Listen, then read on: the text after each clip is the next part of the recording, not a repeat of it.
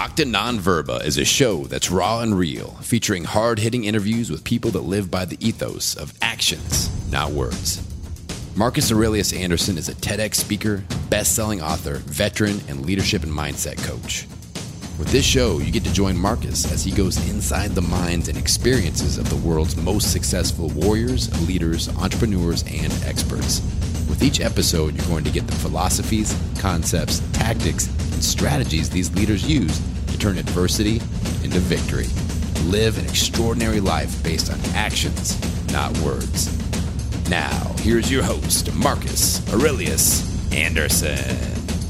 Octa Non-Verba is a Latin phrase that means actions, not words. If you want to know when somebody truly believes, don't listen to their words. Instead, observe their actions.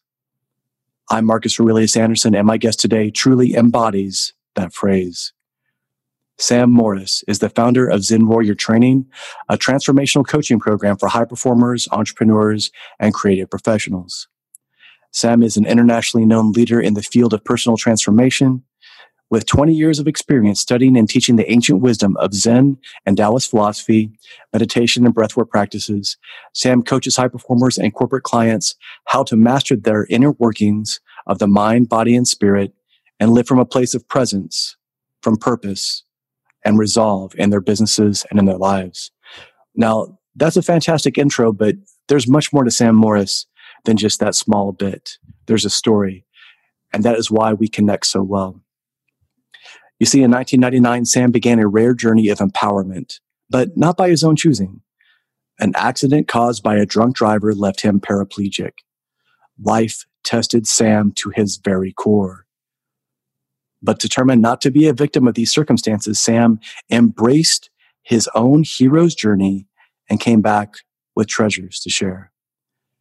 Sam Morris, thank you so much for being here today. We've known each other for a little while, but this is the first time we've actually got to get a recorded conversation. So thank you so much for being here today. It's an honor to have you in our presence. I'm so happy to be here, Marcus. Thank you for inviting me. We talked for the first time.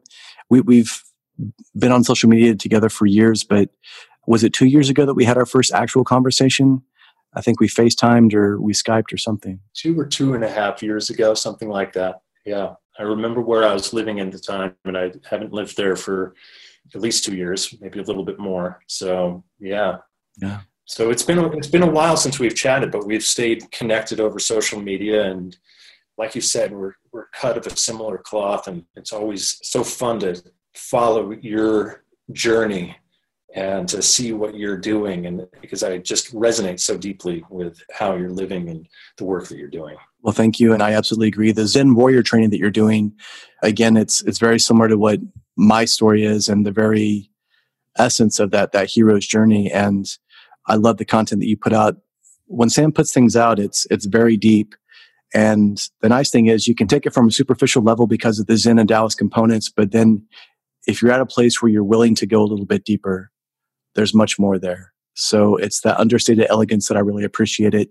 So there's the ruggedness is the stone of the Taoist mentality, but there's very much that treasure hidden within if you're willing to deep dive, if you're willing to unpack that question and allow it to unfold as it will.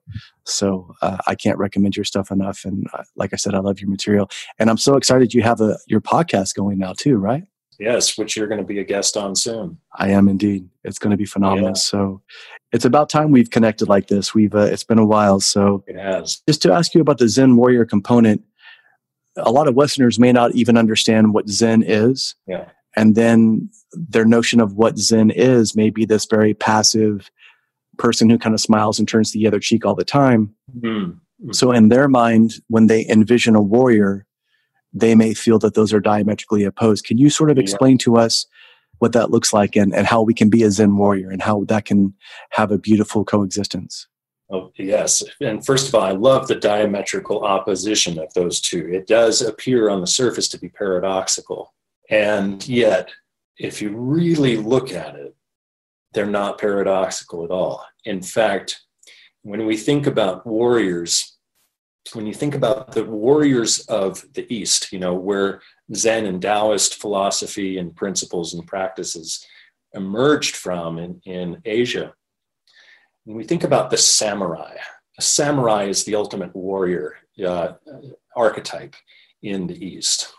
Now, the samurai, while they are absolutely vicious on the battlefield and focused, and everything that they do is about action and about defeating the enemy and doing it with grace and doing it with honor and doing it with incredible power and precision. I mean, when you think about the samurai, that's the kind of energy that you connect with, is that powerful, precise energy. You do not want to mess with a samurai. And yet their inner state is one of total serenity, total peace, total quiet. Their inner world is a world that is not conflicted with mental chatter, with the type of just ruminating thoughts that distract most people on their day-to-day lives. They are non-reactive. They're not overthinking about things. They're not reacting to things. They are maintaining a peaceful, calm, serene state of mind, so that as things are happening on the battlefield, boom, they're able to respond just like that. You know, everything is happening in the moment. There is no moment that goes by where there isn't complete calm, serenity, and the ability to respond at a moment's notice to whatever is occurring. It's that level of focus. And that level of focus is something that is cultivated with the samurai from the time that they're very young children. So they are meditating on a daily basis. Their work, every movement of the sword is a meditation. Every breath that they take is a meditation. Everything is about emptying the mind. And what Zen, the practice of Zen, is really about, is it's about emptying the mind. It's about being in a place that is so empty of content that you're able to respond in a moment's notice to anything that is occurring around you in a peaceful, graceful, centered way. Brilliant. I love that. And as you know, I've studied martial arts since I was 11. Mm-hmm. So 30 some odd years of martial art training, very much, I echo that sentiment entirely. Again, Budo, Bushido, the idea of the samurai. Mm-hmm. And again, everything was about, it was a practice in presence. Again, when you're moving that blade, when you're blocking, when you're turning, when your body moves, it's all in alignment and it's all intentional. Nothing superfluous, nothing is extra, nothing is flamboyant. Yes. And again, I love that texture that you build about the idea of the samurai, where Aido, just the ability to draw the sword, that's an art form. Yes. Yet there's other art forms such as poetry, yes, calligraphy, yes, flower arranging, a tea ceremony. And they saw the commonality and the overlapping of all those truths together. Yes. So they would stack in this very powerful way, so that every motion stacked upon and reinforced the philosophical, the physical, and the emotional component of Zen. So there was no confusion. There was nothing that was outside these realms that was confusing. It all came back to that same path. And I think that is a great explanation that you gave for that. Yes, it's all about the simplicity. When you think about a Zen garden, it's a very simple space. Or a Zen, if you talk about a home being made with a Zen design, it's designed in a minimalist way so that it's mostly space. And what emerges from that space is then highly intentional. If there is something that is put in that space in a Zen home, it's not done so with clutter. It's done so because it's the most intentional use of that space to complement the empty space. So everything is about breaking things down to emptiness being, and the emptiness and the formless being the fundamental, taking up most of the space, the emptiness and the formless, so that whatever is added to that is added with such intentionality. So if we think about it in terms of a very Zen room, we might look at a pretty much open room with very little in it, except for maybe a couple of pieces of art, or one little flower arrangement, or one little sculpture, or a fountain, or something like that. But if we then translate that into the human body and the human mind, and we think about it in terms of the types of practical things that we are doing on a day-to-day basis. We take it to the level of the executive. That executive being in a space that is primarily empty inside, primarily just open spaciousness inside of themselves, aware, open so that they can be aware of what is happening inside them and around them, so that the action that they do take is highly intentional versus erratic or reactive, or coming from a place of having a cluttered mind. So this is the way that the Zen translates from, the martial arts studio or the home or the Zen garden, and translates into the boardroom. That's very powerful. And those that are into Taoism or Zen, even if they've seen any beautiful Chinese or Japanese art, especially like a scroll, for example, you will oftentimes see this beautiful landscape, this beautiful scene, and then very small near the bottom, you'll see the human figure. And again, it's because of this notion of all that beauty that's there. Or again, like what you're saying, if I have a lot of things in a room, it becomes busy, it becomes cluttered. And if I have a dozen things that are going on, not all of them can have the same volume, the same capacity, the same impact, like the mind. But again, like you say, if you have this beautiful centerpiece, whether it be something as simple as a stone, something as simple as a formation, or just the fact that it's the color, the dynamics, that splash of that color, that makes a much more powerful impact. And again, bringing it back to the executive, to the CEO, to the C-suite executives. If everything is a priority, then nothing is a priority. Exactly. So by executing on the things that really matter, being intentional about what really matters, again, and in the West, if you want to call it the 80-20 principle, if you want to call it Occam's razor, semantics don't matter. The truth is the same. And the most important thing is not getting caught up in the semantics of that, but looking for that underlying truth. So for people like Sam and I, we are constantly looking for, our goal is to absorb truth irrespective of source, without judgment of what that source is, and just sort of run it through our own truth filter, our own resonance within us. And if it makes sense, I'll absorb it from anybody, irrespective of religion or lack thereof, philosophical component or lack thereof, even political ideology or lack thereof, because if I can absorb that, it allows me to, one, keep my ego in check, but two, it could be a piece of information that could help somebody else. Bruce Lee's protege is named Guru Dan Inosanto, and I'm an instructor under him. And he was telling us during an instructions course, there was a technique that we were learning against a blade. And there were multiple defenses to this. And he said, for some of you in here, the first defense will work really well. For some of you, the second defense will work really well. For some of you, none of these defenses will work except for these fourth or fifth. He says, but it's important for you to know all of them as an instructor, because what works for you may not work for somebody else. And what works for you when you're 25 may not work for you when you're 35. And what works for you when you're 45 may not be the choice that you make when you're 60. Mm-hmm. So it was about this practice. It was about this learning. It was about this journey without the intention of getting to a destination, but more about the texture, the quality of that journey, of that lesson. And again, being present with the movement, blending with the energy, respecting that energy, respecting the technique, respecting the person who throws the technique. Again, all those things come into this place of Zen, of Taoism, of putting it into texture, into context towards what you're trying to make happen in that moment. Absolutely. I know that Stoicism is very popular right now, and I love Stoicism clearly, but I think that for a lot of people, if they would unpack a little bit of Zen, a little bit of Taoism, a little bit more, you will see Taoism influencing Bruce Lee's teachings. You will see Taoism in Sun Tzu's Art of War. Yes. You will see all that because that was their influence. Yes. And by knocking it down to the common denominator, that's when we can get to the real source of it. That's absolutely very true. Very true. You're absolutely right about these different eras of life and these different stages and how these evolutions take place.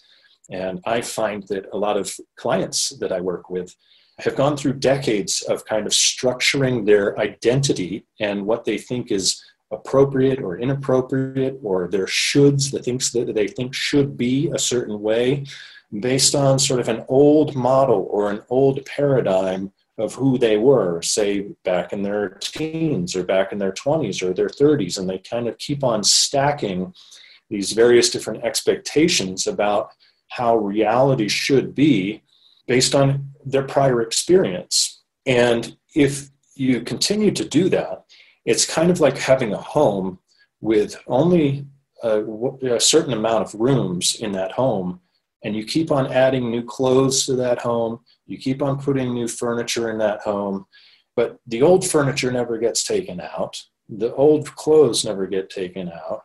There's, boxes everywhere and books that you've never read that keep accumulating. And you just keep accumulating. And the next thing you know, you're in your 40s or in your 50s, and you've got all of this unwanted stuff inside of you. But it's, instead of being inside of your physical home or inside of your office, it's inside of your psyche. It's inside of your mind. It's cluttering your mind. It's preventing you from feeling a fresh energy. It's preventing you from feeling inspired. We should be able to be inspired and feel fresh energy every single day. And yet, so many people get so used to adding to the clutter in their mind day after day after day, year after year after year, without ever emptying that clutter. So what the practices of Zen meditation are, or anything that brings you into a mindfulness practice, doesn't have to be Zen meditation. It could be breath work. It could be very intentional yoga. It could be a number of different martial arts. These embodiment practices bring you into that space of focus in the present moment where the clutter that you've accumulated over the course of the years and decades begins to go away. And then you can decide, you can be in a space of more emptiness in the moment and say, okay, I'm here now. I'm 50 years old now. I don't have to think about who I was when I was 20 or 30 years old, or the content of what was going on in my life. I'm actually in this fresh place, this empty space. Now, what do I want to put in? What is the intentional piece? What is that sculpture I want to put in the sculpture garden of my mind? What is that one little piece of furniture that I want to add to the room inside my psyche that will actually help me to live life in a more simple and intentional and more powerful way? But the challenge is most people don't know that they actually can empty their mind and start fresh. They think that they start to identify, just like they identify with the objects in their homes, with the books that they possess and the clothes that they've had since high school, et cetera, et cetera.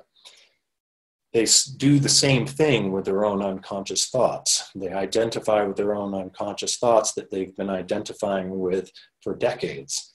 And the more we do that, the longer that happens, the less fresh we feel, the less spontaneous we feel, and the less available we are to ourselves to make empowered decisions in the present moment. It's so true. And there's so much wisdom within that. The things that got us to where we are right now, we've always heard what got you here won't get you there. But the reason why is oftentimes because it's unsustainable. Yeah, it was never meant to last. Yeah, it was never meant to be sustainable. It was to help us get through that phase in our life. Mm-hmm. So almost like a person who's traumatized, whether it be a soldier or a sexual violence victim, you can get through that place. But once you get to a place where you're kind of safer, that's when you have to begin to unpack these things, because if you don't, it will bubble up to the top. And like you said, all this stuff is attrition. It all builds up. So it doesn't even have to be something traumatic. It can be something about this fixation on this expectation that may or may not have been met.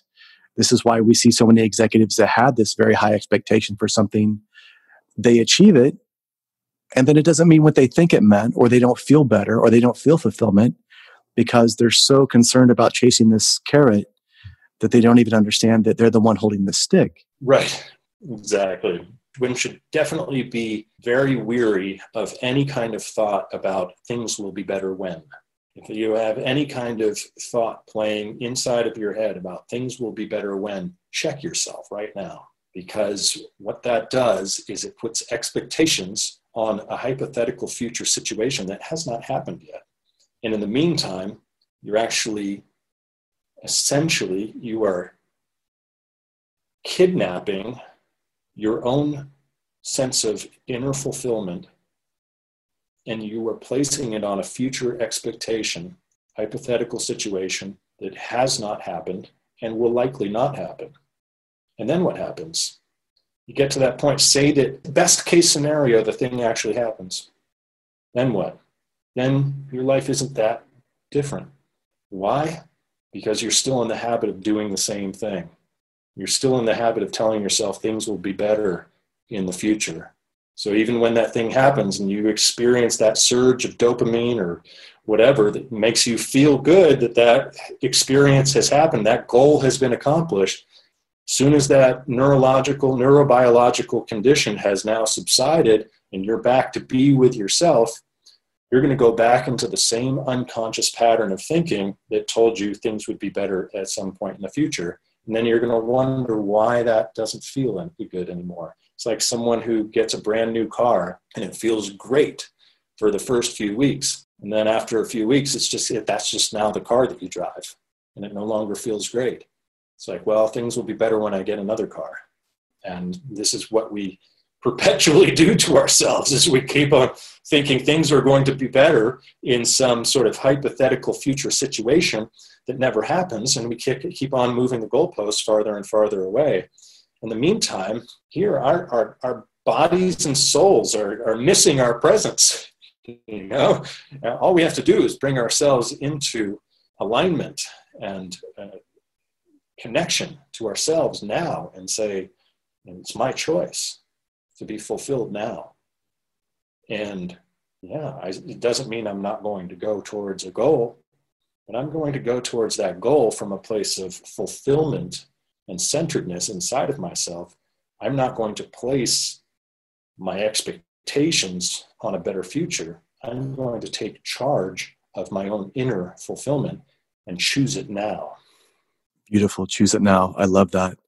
And I like how you sort of touched on, I've had people that have come to me and say, well, if you're philosophically bound by this dogma of Zen or Taoism or Stoicism or logic or Confucianism, whatever it is, they make it sound like you are either at this place where everything is minimalistic, you can't have any sort of expectation, you can't work towards this goal, and that you're sort of within the confine of this. And to those people, I sort of express this idea that, to me, philosophy is simply truth. And it's just truth that has been named for that specific era, for that specific geography and time. So a truth that you will find in Zen and Taoism, you will probably find even before that, before recorded history, in the teachings and the verbal conversations people have had for centuries, telling folklore, or even, Stoicism and then modern stuff as well. We see how it sort of repeats itself. And the reason why it seems new to us is because we either haven't lived long enough or we just haven't been paying attention or studied in the process and put it into play. Yeah, what you speak of, I have encountered a lot. And there have been times in my own life where I've sort of questioned how to have drive or ambition from a state of a total appreciation of the present moment. But I always find that what that is it's taking something that is philosophically grounded in a place of truth, just like you explained, and then turning it into a religious kind of dogma that somehow we shouldn't have desires or we shouldn't have ambition, which is very different because it comes from judgment. Now, for me, when I'm in a place of presence with that centered, peaceful disposition, when I realize that fulfillment cannot come in the future and that fulfillment is something that only can be found in the present moment, it taps me more into ambition, not less. It makes me more intentional about my ambition. And it makes my ambition come from a different place, not from a place of needing to prove myself, and not from a place of feeling of self-judgment that I'm not better than I am, or that I need to accomplish certain things in order to, prove myself to myself or to other people or to gain status or whatever. It's not from those places, that place of judgment, but from a place of inspiration. Like from a place of, to me, being in that place, now I'm not coming from a place of self-judgment at all, because this part of my brain that would judge myself is now quiet. It's all good. It's fine. I'm just present. I'm just here. So now I actually have ambition that comes from an inspiration. And the inspiration is to serve. I want to be of service, because for me, that's my most natural disposition. And I actually don't even really care what that service looks like. I know that if I show up and I'm present with someone, or if I'm present with a group of people, I am going to serve in some way, because that's a value that I connect with. And because I have my own needs dealt with, because I'm not trying to prove myself, I'm not judging myself. I simply want to serve because I'm already content. So now how the cup overfloweth, or whatever, you know? I just want to take that full cup and give from it versus trying to take. And so, you know, we live in a culture that's all about taking. Take what you can get. We have a very scarcity-based mindset. It says, unless I take more, unless I take more status, or take more this, take more that, unless I build this more, you know, it's coming from this place of things are not enough. Things are not enough. Things are not enough. Things are not enough. There's never enough money in my bank account. There's never enough this. There's never enough that. I think that is creating a culture of anxiety and depression, because it's out of alignment with truth. The truth is there is always enough. The truth is we are always enough. And when we are in alignment with where we are already enough, and where we already have enough, then we come from an entirely different disposition. Then we come from a place of, well, what can I do with this energy that I already have plenty of? What can I do with this intelligence, this intellect that I already have plenty of? What can I do with this money that I already have plenty of? Now that then generates from a place of abundance versus scarcity. A totally different model, totally different paradigm. And it comes from a place of inspiration. And if I'm bringing that inspiration in with my colleagues, or if I'm bringing that inspiration to my family, they're going to feel it, and then they're going to be inspired, and then they're going to want to give from a place of abundance too. So there's that ripple effect that happens simply by recognizing that I already am enough and I already have enough. It's so true. And for those of you that need an example of this, there's probably somebody that you can think of either right now or somebody that's been in your life where they enter the room and you feel this elevation in the spirit of everyone there, because that is a person who, in that moment of being present, there is that abundance. And when we're talking about, again, filling the cup or it overfloweth, here's what presence does. Here's what being present does. It's almost like the tea in this cup. If I allow it to steep and just be present and stay there, it becomes concentrated. It becomes powerful. It becomes abundant. So now it's beyond just being abundant, as you're saying. It's like you're talking about serving. Now in my cup, because my cup is so powerful, I don't have to empty my cup every single time to help somebody. I can literally just get droplets and give them this very concentrated, very precise, very surgical, powerful, either wisdom or coaching or conversation. And you're smiling because you understand that's what presence does. That's what being comfortable, being present with ourselves does. And if we aren't willing to do that, or if we aren't willing to, because there's a lot of discomfort required to get to that place. And I'm not saying that, you know, I'm at that place yet. I'm just saying that compared to where I have been, I can see the leaps and bounds that I've improved. So I think that that's a very powerful thing. Fantastic analogy. I just love that. I love that. Yeah. I think that that's the way I've thought about it for a long time, because I've had a lot of people that say, well, how can you serve more people? How can we do more things? And as entrepreneurs, we're talking about scaling a lot of times. But to me, it's about, again, having that concentration. Mm-hmm. And if I can have that concentrated effort or piece of information, again, and that's very laconic, that's very Zen, that's very minimalistic. But that's where the power lies. if you can give somebody that's why you have these beautiful quotes on your social media. There was one that comes to mind. You made this comment. You said, don't hide behind the veil of humility when it's actually fear. Don't justify the behavior and say that it's humility. And I feel that there's a lot of that going on now where maybe somebody goes through something, they're working to build something, whether it be a business or a relationship or whatever, and they run into that hardship. And when they hit it, they kind of stop. And then they say, oh, well, I really didn't want that, or I didn't need that, or, oh, I have enough money or whatever. But there's again, that's literally the embodiment of the victim mentality, the embodiment of this fear scarcity idea. And that's not at all what you're talking about, is it? Not at all. Pretty much everything that I share on my Instagram or whatever is because I've had a dose of the experience myself. I've had a dose of having done that which I am sort of maybe leading people more towards, or maybe leading people more away from. The humility thing is a big thing for me. I grew up in New England, and there's a lot of very puritanical values that are there in New England.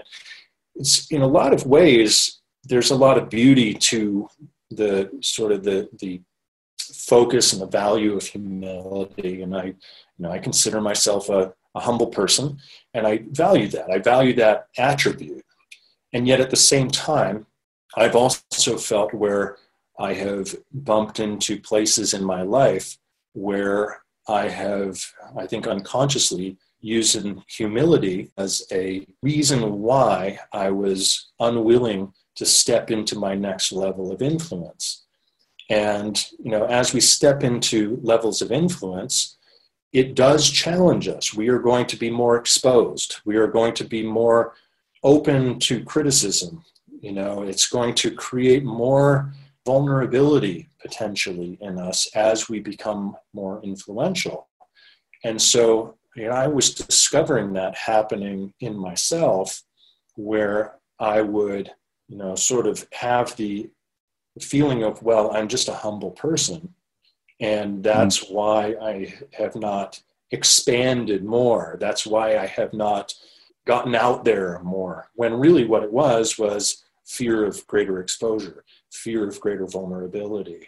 And so these principles that I speak to are principles that I have personally experienced and had to process inside of myself. And a lot of it's very deeply rooted stuff where, when we grow up in a kind of like a tribe. We, as individuals, historically, we grew up within a family and a tribe. And now the family and the tribe has now become the culture of your environment where you grew up, not only your family, but also the town or the community that you grew up in, or the city, the regional kind of vibe, and sort of the unconscious ways in which that particular, region thinks and behaves. Like New York has a very different regional vibe than Los Angeles does. People growing up in Los Angeles have a very different experience with growing up than people in New York. And those people have a very different experience than people growing up in Houston, Texas, or in Tulsa, Oklahoma, or whatever. They're going to have a regional experience that is going to inform how they think and how they behave. And it's going to, and that feeling of going outside of that is going to be scary. It's going to feel like a threat, because if you were to have gone outside of that at an early age in that social community, you would have been seen as an outsider. And that actually, in our DNA, that feels threatening to be an outsider. Even if we think differently than our community, it can still sometimes feel threatening. People will still try to gravitate towards the values of the community because they feel like if I don't follow along with the values of the community, either my family is going to judge me or my community is going to judge me, and I won't be safe. And this is something that most people live with for their entire lives. They continue to unconsciously reinforce a lot of that cultural conditioning from their early childhood, which prevents them from living into a dream, living into more potential. And so one of the big stretches for me in my life was going from growing up in Maine to starting at the age of 25, spending most of the last 20 years in the Los Angeles area in Southern California. Very different value system, very different. On the one hand, I always love my main values and how I grew up in this way where I was very connected to nature, and there was a strong emphasis on hard work and humility and so forth. And yet, had I stayed there, I would not have reached a level of potential that I have been able to reach through living in Southern California. And so in a certain sense, I've been taking what worked and throwing out what didn't work, what didn't serve me. And I'm still in that process. Even still, and now at my current age, I'm still at the process of flushing out unconscious beliefs that have me, staying at a certain level of influence. And I want to have greater influence now, not because I feel like I need to prove myself. I want to have greater influence because I want to serve more people. And I know that what I am connected to has so much value that I just want to serve more people with it. And so, but in order to do so, I have to shed a lot of that unconscious conditioning that would have me playing a smaller game because I'm afraid to have more influence. And that's part of the hero's journey, the entrepreneur's journey, the creative's journey for sure. I found myself in that place, in that dance with humility many times. And it's very easy to bullshit yourself and fall back on a philosophy as a crutch. It's very easy to be humble when you haven't done anything, or when you haven't pushed yourself to do anything. And that's one of the reasons why I don't like it when people hide behind an ideology or a religion or philosophical notion and use that as the justification for their bad behavior. What they just need to do is just be honest, like you and I have had to be, and I still do it. Like you said, I did this morning, where you have to be very honest with yourself and say, you know what, I'm bullshitting myself. I lied about this. I said that I was going to do these things, and I wasn't able to do it. And I could have done it had I done other things, but I didn't set everything up the way I should have. So because I didn't choose to take the right actions to do it properly, this is where I'm at. And instead of saying, oh, well, it wasn't meant to be, or, oh, I wasn't supposed to do X, Y, or Z. That's not what it is at all. And it's a big Zen mirror. It's right in your face. And it makes you see, how have I allowed this to happen? Why am I continuing to allow this to happen if it's a pattern? And I think that's again, where that notion is so important. When we cut everything else away, let's look at what's really going on. Let's look at that mentality. And I think it's also something that maybe people don't look at. I know a lot of people that will talk about humility and they'll cling to it, and that humility will create ego. Yeah, I'm the most humble person in the world. That's right. Just listen to me. I'll tell you. Ask me. I'll tell you how humble I am. And that's it. They cling to it so stringently that, and then we know that anything in excess becomes its opposite.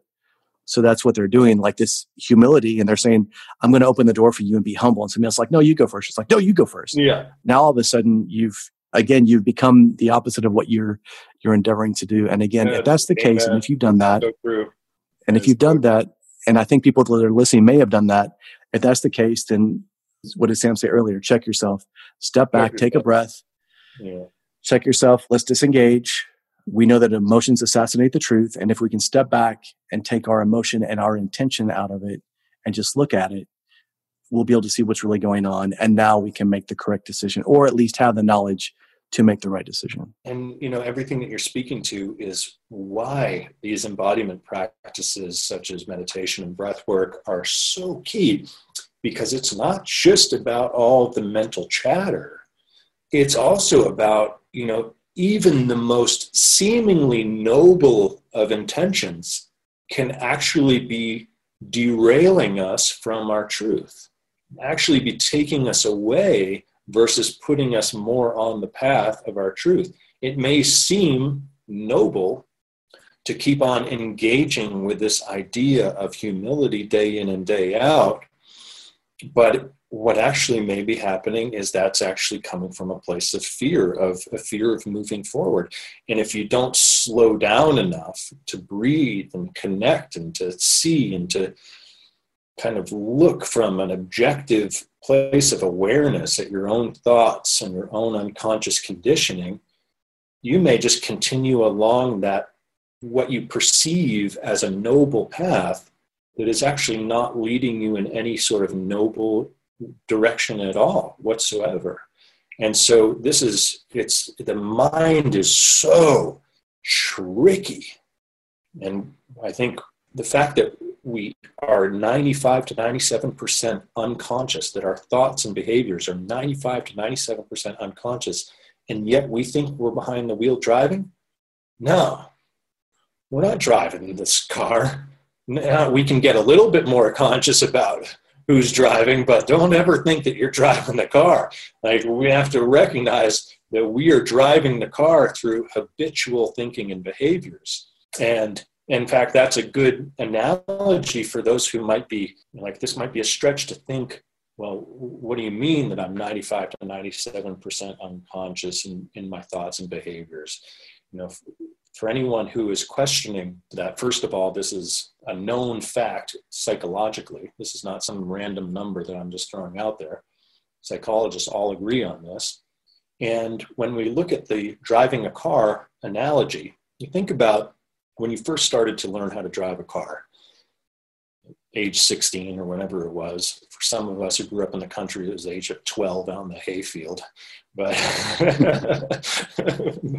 but you go out, you have to identify which key to use, and then you have to mess around underneath the steering wheel, looking under the steering wheel to find where the ignition is. You put the key in the ignition, and then for those of us who grew up driving a stick shift, you have to remember the combination of the clutch and the brake and so forth, or whatever. And everything that you do, you have to think about what you're doing before you do it. When you put the car into gear after you get the car on, you have to think about exactly what gear that is, and you have to look at the stick shift, and then you have to remember to look in the rear view mirrors. Everything is one step after another. But within a few months, after you've practiced for a while, all of that stuff is automatic. If you were to have to think about how to drive a car every single time you drove a car, it would take an immense amount of mental energy to think about the step-by-step process to drive a car every single time you drove a car. So the human brain is meant to learn something as quickly as it possibly can and then make it unconscious. Just make it unconscious so that the body knows how to do it. As soon as the body knows how to do it, then the brain can free up its mental resources to think about other things and not have to focus on the thing that it has already learned how to do. Now, when we use the analogy of driving a car, we can all relate to it. Yeah, oh yeah, no, I don't even when I get out of my car, I don't even think about it at all. I get in and then suddenly I'm at my destination. I hardly even think about how to get there. Everything is just automatic, right? Well, we do the same thing with our thoughts and our philosophies and our day-to-day behaviors. We do the exact same thing, but we don't realize we're doing it. So thoughts that we keep on repeating over and over and over again, or behaviors that we keep on repeating over and over and over again, day in and day out, they quickly become unconscious because the body wants to learn how to do those things automatically. You know, a lot of people get up and go to the coffee maker without thinking, oh, I'd have to go up to the coffee maker and make the coffee and da-da-da-da-da. They just go to the coffee maker. The coffee, you know, it's all automatic. The way they brush their teeth, it's automatic. The same movement every single time. Everything, the body just knows how to do it. You don't think about how to brush your teeth. You don't think about how to take a shower. You don't think about how to make coffee. Everything is automatic. Your body just does it. But this is also happening with our own thoughts and beliefs. So we are reinforcing our own thoughts and beliefs over and over and over again, day in and day out, for weeks, months, years, decades. And then we get to a point in our lives where we're like, why don't I feel better? Or why am I not more inspired? Why am I not doing more of what I want to be doing? And, you know, why am I just do I have all of these challenges in my life? and I don't feel more free and inspired. I should be feeling better about my life. This is the land of the free. Why don't I feel free? You know, I've got the money and I've got the job and I've got the house and kids and the blah, blah, blah, blah, but I still don't feel fulfilled. Well, it's because certain thoughts and behaviors have hardwired themselves into the body and become unconscious. That was part 1 of my interview with Sam Morris, the founder of Zen Warrior Training. You can hear part 2 of the interview on the next episode of Acta Non Verba, when we discuss the Bushido wisdom of dying before you die to prepare yourself fully for what lies ahead. Later in the episode, Sam also reveals the adversity that left him paralyzed from the waist down and how he was able to overcome the feeling of being a victim with his Zen Warrior philosophy. You can find out more about Sam Morris at ZenWarriorTraining.com.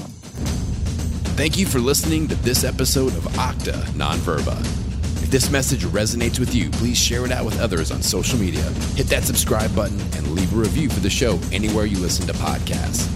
To learn more, please go to MarcusAureliusAnderson.com and join his Acta Non Verba Inner Circle to get exclusive content, news, and information. Until next time, remember, talk is cheap. Live your life based on actions, not words.